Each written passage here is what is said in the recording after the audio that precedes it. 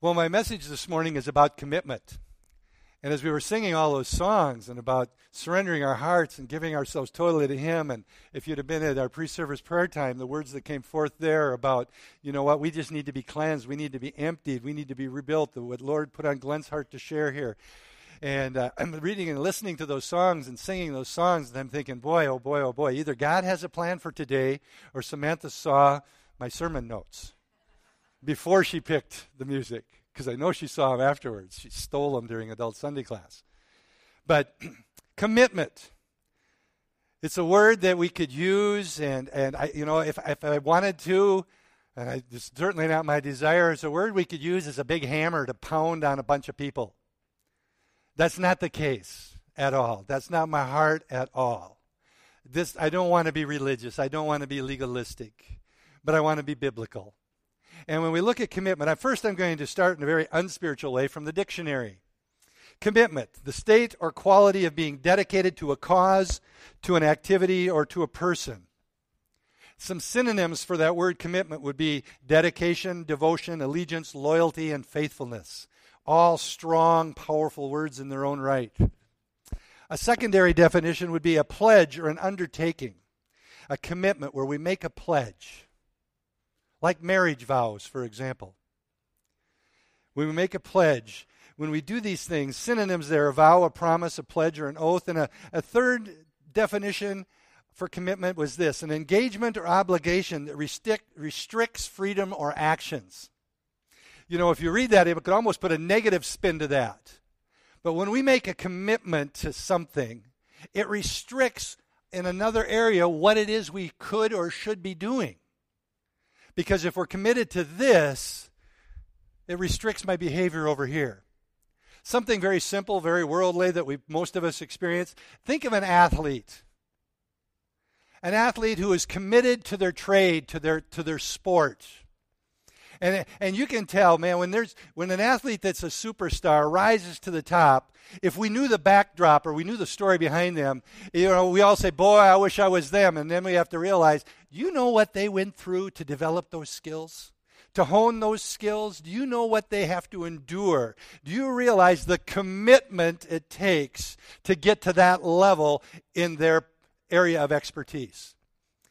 And when I start to see some of these and some of these sports heroes, if you would, man, oh man, do they pay a price. They pay a price. And it's that same way at every level. And there's other areas of our life where you want to really excel. You've got to really put in the work, commitment. And to excel, we realize, you know what? Which would be way more fun, going out and partying with my friends or going to the weight room and pumping iron? Well, to my flesh, that's a no-brainer. But if I am committed, it's also a no-brainer. Commitment. So I'm going to talk about commitment today. What is it in our lives that's important enough for you and I to be committed to it? And this is more than just a personal observation, but it's at least that. Commitment is becoming an endangered species in our culture. People are becoming less and less committed to anything. The divorce rate among people that get married, and you notice I have to state it that way, because some statistics show the divorce rate's going down. You know why? People aren't getting married. They're just living together. There's a fear of commitment. There's a lack of commitment in marriages, they end in divorce.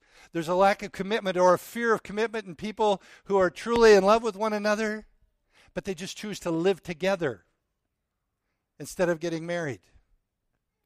They don't want to get divorced. There's a lack of commitment in brand loyalty. You know, it's interesting how many millions, billions, or trillions of dollars are spent by companies that are marketing products to try to develop brand loyalty. There used to be amazing brand loyalty. But the reason they're after spending trillions and trillions of more dollars is it's less and less.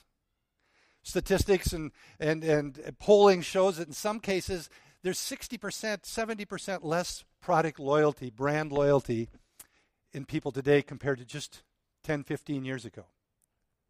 lack of commitment. The lack of people that are not willing to join an organization, become a member of things such as a church, for example, but other organizations. I want to attend. I really like it. I enjoy going and being involved, but I'm not sure I want to be committed. Because being involved and being committed are two different things. And less people are willing to commit and become active participants, committed to different organizations. And just to bring it to a very practical level that we probably all experienced, people are less and less committed to follow through to what they say is a commitment. How many people say, yes, I'll be there. Yes, I plan on coming. And they just don't show up. They don't even give it a second thought. They don't even feel bad about it. They don't worry about what all the preparation that might have went in on the other end. They don't think this way. Their intent isn't to be mean or bad or evil or nasty. That's not their intent. They just don't even think the way people used to think about a commitment. So we are really swimming upstream against our culture when we talk about commitment. People even fear commitment in those areas and those things that absolutely require commitment for them to work. I've already mentioned marriage, but that would be a great example. Raising our children requires commitment. There are so many things, even good, intimate relationships with friends. It's changed so dramatically. We can come up with excuses, we're all too busy, whatever. What all that is a new way of phrasing, it's not worth it, I'm not going to commit to it. So even relationships, friendships are different. For them to really work, it requires a level of commitment that most people aren't making today. A commitment to be truly disciples, followers of Jesus. We did a study church-wide, I can't remember how long ago, a couple years, time goes so fast, but it was on a book called Not a Fan. If you've been around for a while, you remember the book. I know one of our life groups is doing it right now. But the whole premise was, I'm not a fan of Jesus. I remember when I first told my mom that one day up at their house. I'm not a fan of Jesus. She looked at me like I'm going to be struck by lightning. We're called to be followers of Jesus. And to be a follower requires commitment. God wants us to make commitments in our life that bring glory and honor to Him, because one of the reasons He wants that is it brings blessing upon our own lives. When we're committed to things, it's not just a one-way deal. When we are truly committed, we also receive blessings from Him. When Jesus came to earth, we all know the stories. And He was born as a virgin and born of a virgin. He was born as one too. Lived a sinless life, went to the cross and died for our sins. But that time frame in there, those 3 years of His ministry, His primary mission was go find followers. Go find those who will become committed followers. You notice when He called people, He didn't go into this, well, do you really believe in me? Do you really know who I am? Do you really understand who I am? He just said, follow me. Follow me. And there was an understanding in that culture when a Jewish person was going to follow someone, a rabbi, a teacher, and a teacher would say to some young one who wanted to be taught by him, he says, follow me. To be a disciple of a rabbi, you followed them. You spent time with them. You did what they did. You learned from them. You were committed to them. Jesus called His disciples with those words, follow me. And His calling isn't any different. It's follow me. When I do pre-marriage counseling, one of the lines that they'll hear and read as I stress this point, one of the highest expressions of love is commitment. One of the highest expressions of love is commitment. If I truly tell you I love you, I'm committed to you. I am committed to our relationship. Whether it's a friendship or it's my spouse, I am committed to you. I truly love you.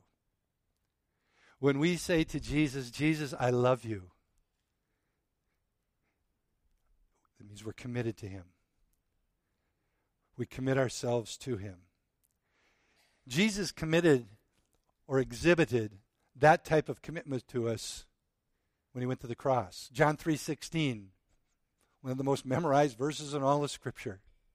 Here it is, a statement of total commitment.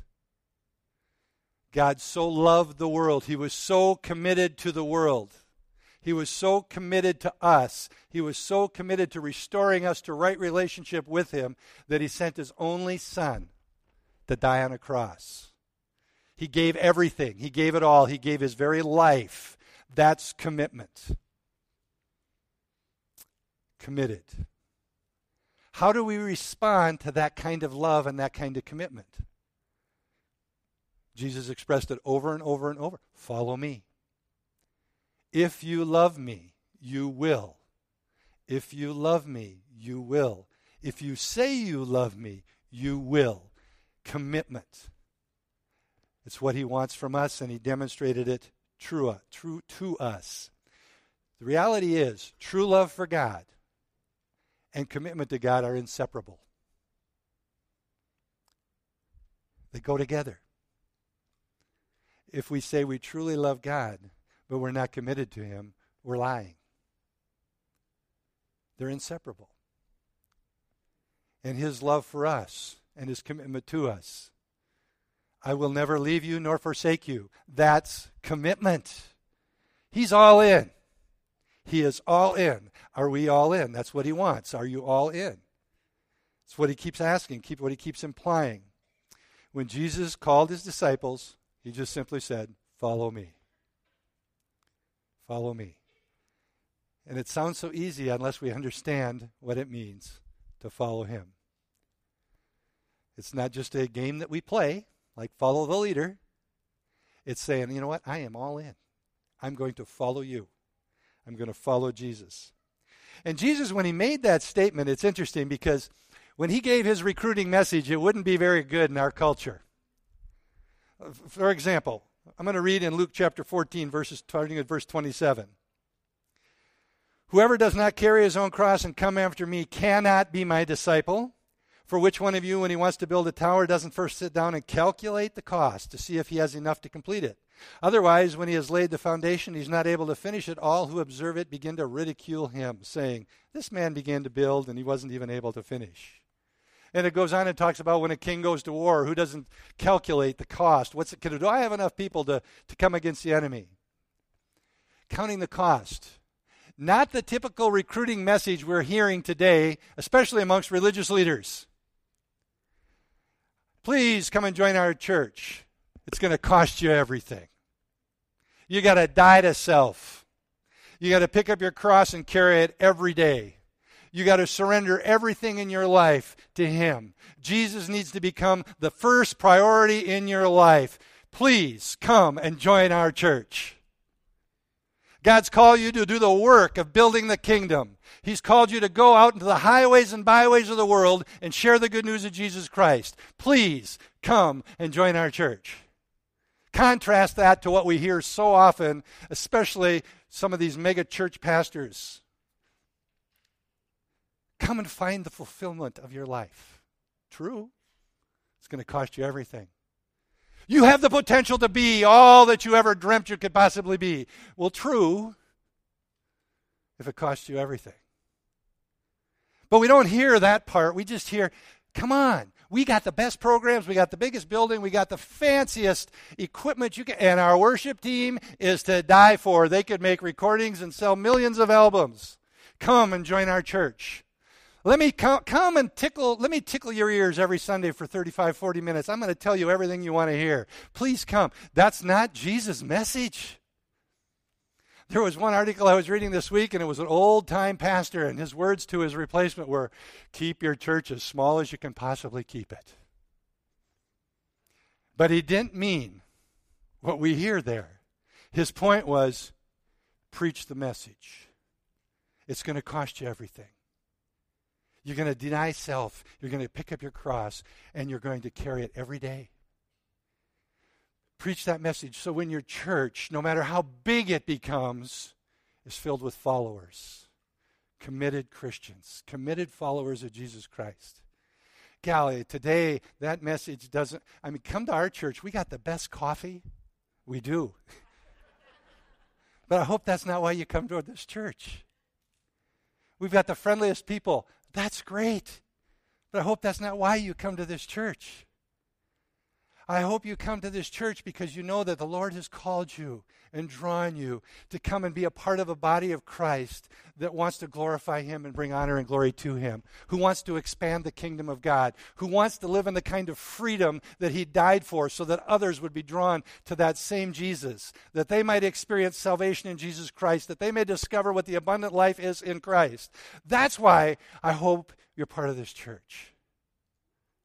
Because anything else will provide opportunities and reasons for you to leave.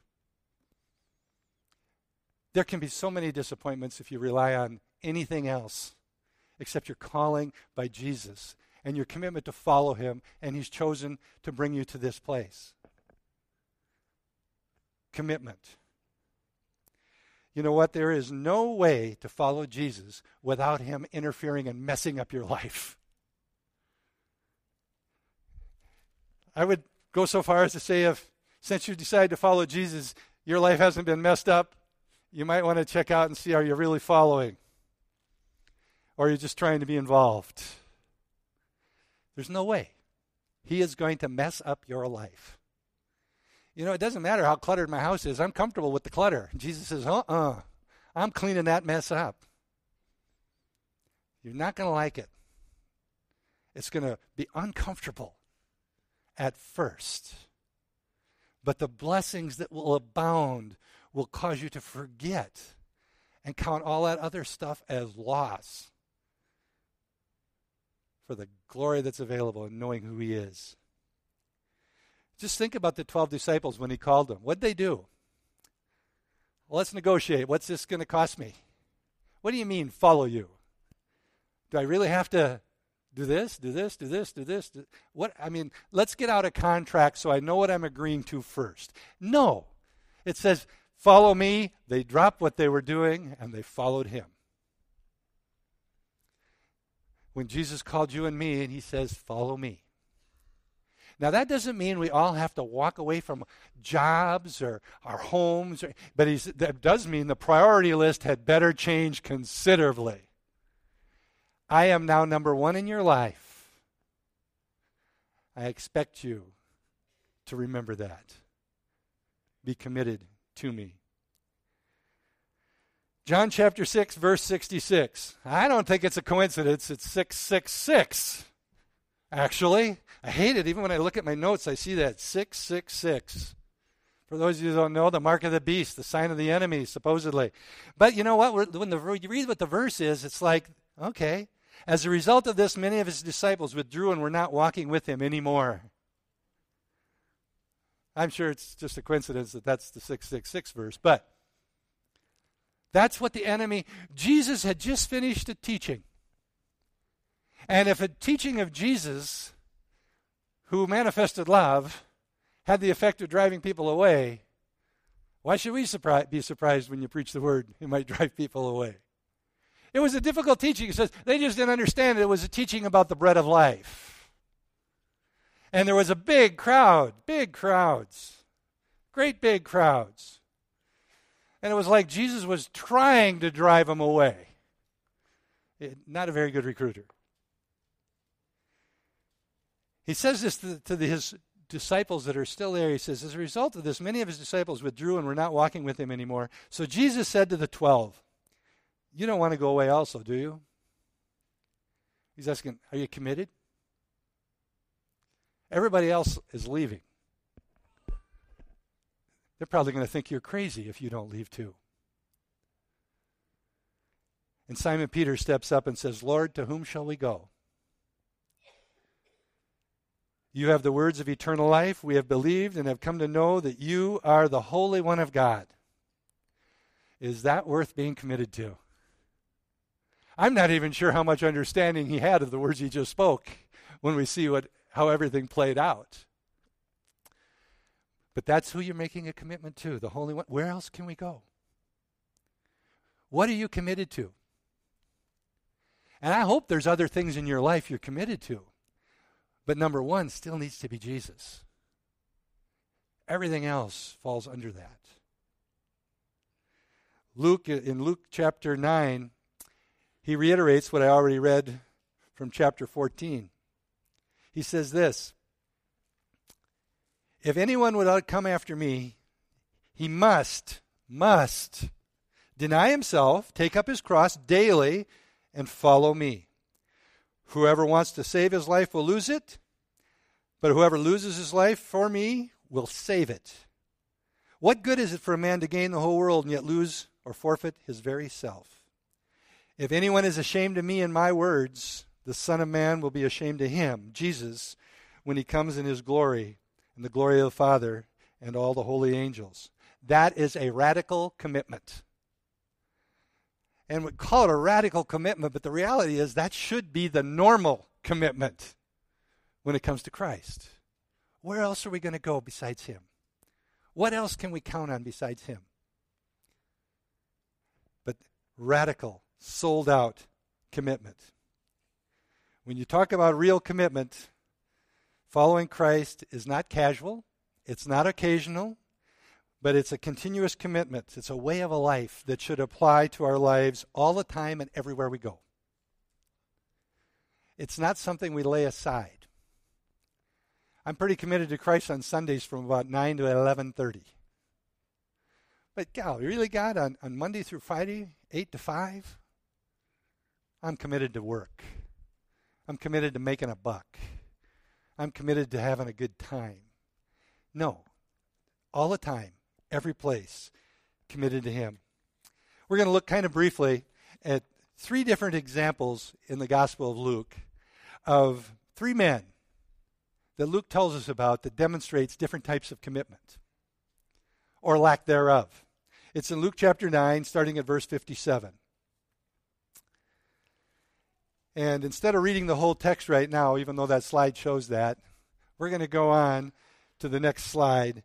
It says, challenging the comfortable disciple. The first few verses of that section of Scripture. Verse 57, it says, as they were going along the road, Jesus and his disciples are they're walking. And someone comes to him, and it says, it just refers to him as someone in Luke, but if you turn to Matthew, you'll find out that this someone happens to be a scribe. He's a teacher. Kind of a little bit of a big shot. That's who comes to him and says, look what he says. I will follow you wherever you go.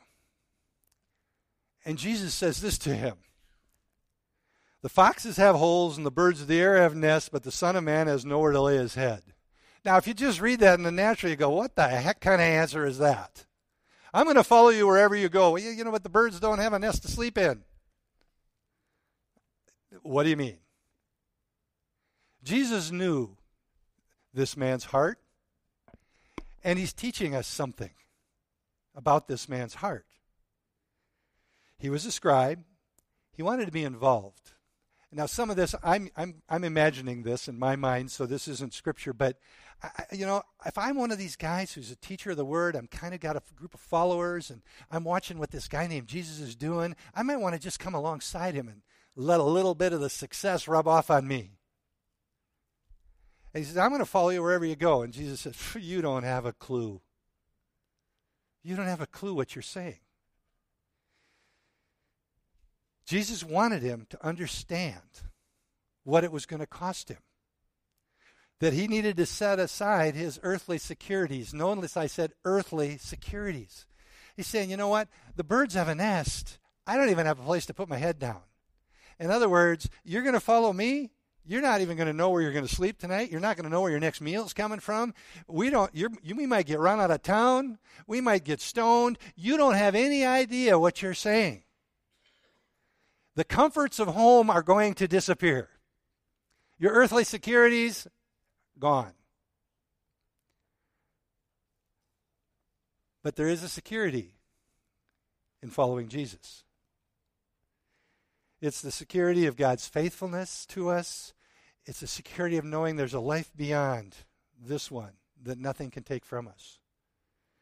He's telling this man, who probably came with a certain amount of sincerity, saying, I'll follow you anywhere. And Jesus was subtly or not so subtly saying, you got to count the cost. You're not going to be comfortable. You're going to be uncomfortable. Count the cost. Whoever loses his life for my sake, he said, gains it. There's a commitment to self-denial. There's a commitment to sacrifice. There's a commitment to service. And there's a commitment to suffering for Christ. It's not comfortable. Jesus promised us. He's been persecuted, we are going to be. He suffered, we're going to suffer. Paul says, I rejoice in the suffering, counting the cost. We don't want to be those who only follow when it suits us. The second man, this one is a little different because the second man doesn't come and offer. Jesus actually extends the invitation to him like he extended to the other disciples, the other 12. It's as if he's saying, hey, you want to come and join the inner circle? My disciples. He says in verse 59, and Jesus said to another, follow me. The man responds, but Lord. How many of our responses to the Holy Spirit start with the word but? It's not good. But Lord, let me first go and bury my father. Sounds pretty reasonable to me. Jesus says to him, allow the dead to bury their dead, but as for you, go and proclaim everywhere the kingdom of God. Now, when you first read that, you think, come on. Can't I at least go bury my dad? Well, you need to know maybe a little bit about the history of the culture at that time. If that guy's dad had just died, he wouldn't be out on the streets and highways and byways. He would be mourning for at least the first day, and typically they buried him in day 1 or day 2. Or if there was a burial that already took place, in a lot of the Jewish culture, there was actually a second burial. They would bury him. This is kind of gross.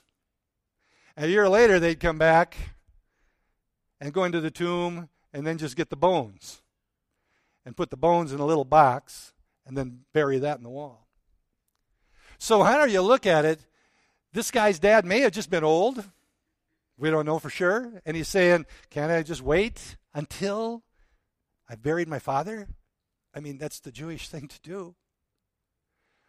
Or he might have been in that year time frame waiting for the second burial. It really doesn't matter because when we look at Jesus, we know that he's not going to be hurtful and harsh and mean here. He's revealing something to this man and to us. He wanted to follow on his own terms. How many of us want to follow Jesus on our own terms? Lord, I respond to your call, but here's the conditions that I lay out. You know, a commitment to Jesus needs to take precedent over everything else. Everything else. Priorities, again. Who comes first?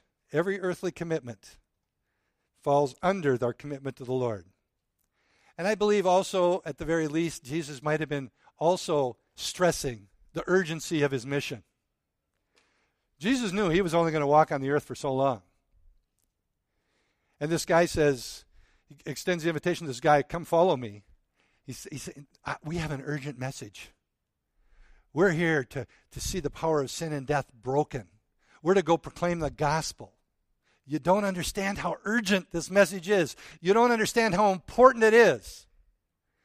I mean, Jesus was committed. He was all in. It's a 1,000,000-year-old story, but it's kind of like the story about the pig and the chicken, right? Let's provide breakfast. Oh, yeah, easy for you to say. You're only involved. I am fully. It's going to cost me my life. Jesus is saying this to us. It's urgent. And the message is still urgent today. Our priority to represent Jesus. Don't only follow him when it's convenient. Don't just give him the leftovers. The leftovers of your time, your energy, your finances, your commitment. That's not commitment at all. And the third one, Jesus comes and he's walking down the street, and another one comes up to him and says, I will follow you, Lord, but first permit me to say goodbye to those at my house. But Jesus said to him, no one, after putting his hand to the plow and looking back, is fit for the kingdom. You know, again, it just seems like there's such a disconnect to the question or the statement and then his answer. And again, it almost sounds harsh. I mean, really, I can't go back and say goodbye to my family members? I don't understand. What's the big deal here? Let me paraphrase. I'll follow you in a little bit. I just got a few things I got to take care of. And it would have cost him. Count the cost. Golly, you just left? You just got up and left? You didn't even tell anybody you were leaving? You didn't go tell your mom and dad you were leaving? Jesus knew the heart of this man, and he knows the heart of most of us. When he calls and we don't respond and we tell him we'll do it in just a little bit, he knows that we're going to get so caught up in the distractions of the world, we're going to change our mind. Or those that we talk to will change our mind for us. I'm going to follow Jesus. You know what? I'm going to go to a church where they preach the word. I know they talk in tongues. That's a little weird. But I'm going to go, you're going to do what? Those guys are nuts. I think they're a cult. Don't even walk in the doors of that building. Yeah, you're probably right. People still, praise God that people still say that about this church. I am so excited that at least they still think we're nuts. Because in the world's mindset, we're supposed to be nuts. We're supposed to be weird, crazy. Don't act stupid. That's not what I'm just saying. We're supposed to be that different. Thank goodness. I hope more and more people think that. And then they come. And they find out why. Because we're committed to Jesus. We're not just fans. We don't want to just be involved. We want to follow him. I think Jesus knew that this guy's request would end up keeping him in his old life. Our first commitment. You know, and we know God wants us to be committed to our family. He wants us to honor our mother and father. He wants us to be committed to our spouse. He wants us to be committed to our children. We know all that. So he's not saying don't do any of that. He's just saying, remember, I'm number one. I'm number one. And guess what? If he's number one, all the other commitments work out so much better. So much better. Divided interest. You know, he talks about that picture of plowing. Now, some of you don't even know what a moldboard plow is. You know, I used to get on the tractor. Shoot, Dad wouldn't even let me open a field. He'd have to go out first and make a couple rounds. Because when I would do it, you know, I'd be over here and back here and back here. You know, he says, Mike, when you start at this end, put your eyes on that post right there and don't take your eyes off it. You know, seagulls. Who doesn't get distracted by all the seagulls? You know, and no matter when I look up, I can line right up with that post until I get to the other end, and I look back, and it's like, geez, Dad's going to never let me do this again. A little later in life, I was saying, gee, I hope he never lets me do this again. But that's his point. Don't look back.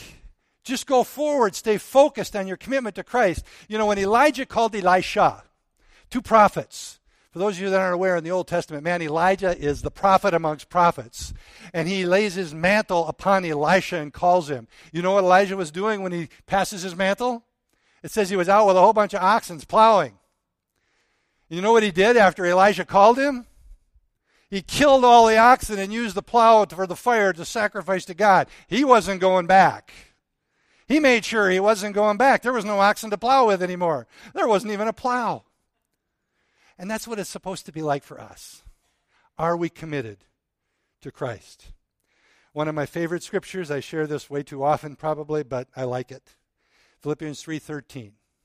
I fail at it miserably, but it's still my life verse. I love this verse. Brethren, I do not regard myself as having laid hold of it yet, but this one thing I do, forgetting what lies behind. Don't look back. And reaching forward to what lies ahead. I press toward the goal for the prize of the upward call of God in Christ Jesus. That's what it takes to be committed. I'm not going to look back. The enemy wants you looking back all the time. Everything we talked about and sang about, the prophetic words, the encouragement, was all about don't looking back. God's going to change things. Look forward. When we are committed to Him, it's like when we're committed to Him, we are beginning to really walk out the destiny that He has for us that will create the greatest blessing and satisfaction in our life you can imagine. The enemy wants us to look to the left or the right and tries to tell us, see what you got to give up, see what you got to give up, see what you got to give up. No. It's all lies. Walking out that destiny that God's called for us is the greatest thing there could ever be. Being a committed follower of Christ. I'm going to close with a story. The story is of a man who wanted to sell his house, and he lived on the little island of Haiti, in the country of Haiti. The houses weren't worth much, but he had a little house, and he wanted to sell it for $2,000. And there was another man who wanted to buy that house in the worst way because he didn't even have a house for his family. But he couldn't come up with the $2,000, so he kept negotiating with this guy, and finally they decided on a price. The man that owned the house says, I tell you what I'll do. I'll sell it to you for $1,000. But I get to keep ownership of one nail. That nail that hangs directly, or it's right over the doorway of your house. That nail still is mine. And the guy says, great deal. He buys the house. And he's happy as could be living in this house. Who cares about one silly nail? After a number of years had passed, and the original owner of the house wanted to buy it back. And he went to the current owner of the house and says, I want to buy the house back. I'll even pay you a little bit more than you paid me. He goes, no, we like the house. We're not moving. We're not leaving. No, really, I want to buy the house. No. So the negotiations didn't work. The original owner of the house went and he found, I don't want to offend any of you animal lovers, but he went and found the carcass of a dog. And he went back to his one nail on that house, and he hung that carcass of the dog right on that nail. And after a short period of time, that house became totally unlivable because that decaying, rotting, stinking carcass of a dog hanging over the front door. The guy had to move out, forced the family to sell the house. That is a picture for us of the reality of the Christian life, the potential danger we're in when there's only that one area of our life that's uncommitted to Christ. That one area of our life that can become a real rotting stench, a snare, a trap that prevents us from being fully committed followers of Jesus Christ. And for each one of us, it's a different thing. You know, I confess before you, I have been all three of those people, and at times I still am one of them. At times, I'm going to follow when it suits me. At times, I'm going to just give God the leftovers. At other times, you know what, it'd kind of be nice to keep my options open here. But the reality is, all of those things will cause me to fall so short of what God's called me to do, called you to do. What is that one thing? You know, chances are it's a lot more attractive than a rotting, decaying carcass. More often than not, it's kind of one of your favorite things. But in the spiritual, it is a rotting, decaying thing that's keeping you from being fully committed followers of Christ. The last scripture is in Psalms 37. It says, commit your way to the Lord and trust also in Him, and He will do it. Do what? The way. You commit your way to Him, and He will fulfill it. You would trust it. And look at the next verse. He will bring forth your righteousness as the light, for your judgment as the noonday. When we surrender and commit our lives to Him, it's going to be like this great big billboard drawing other people to Jesus. When we commit our lives fully to Him. As was encouraged earlier this morning when Glenn shared, I want to just close in prayer. with this prayer. Father, I pray that you would shine your light of your Holy Spirit on our lives and reveal to us that one nail, that thing that we're holding on to. And God, I thank you that you won't overwhelm us with a whole list, but show us that one thing, and then show us the next, and the next. God, that we would truly be committed to you and committed to your mission of sharing the good news of Jesus Christ, seeing the power of sin and death broken, seeing people walk into salvation, walk into an abundant life through what Christ has done. And give us the grace to release it, to set it aside. Help us to, by your power, by your grace, to rearrange the priorities in our life. And Lord, I pray you would also guard our hearts and guard our minds, that we would never fall into that trap of religion or legalism, but God, that it's all about our heart. Guard our hearts. God, I pray these things that you would receive all the glory, all the honor. Lord, I pray you would watch over us as we go our different ways today. Be with us. Help us to see and hear, and be aware of your divine appointments, that we might share the good news of Jesus with others. It's in his name we pray. Amen.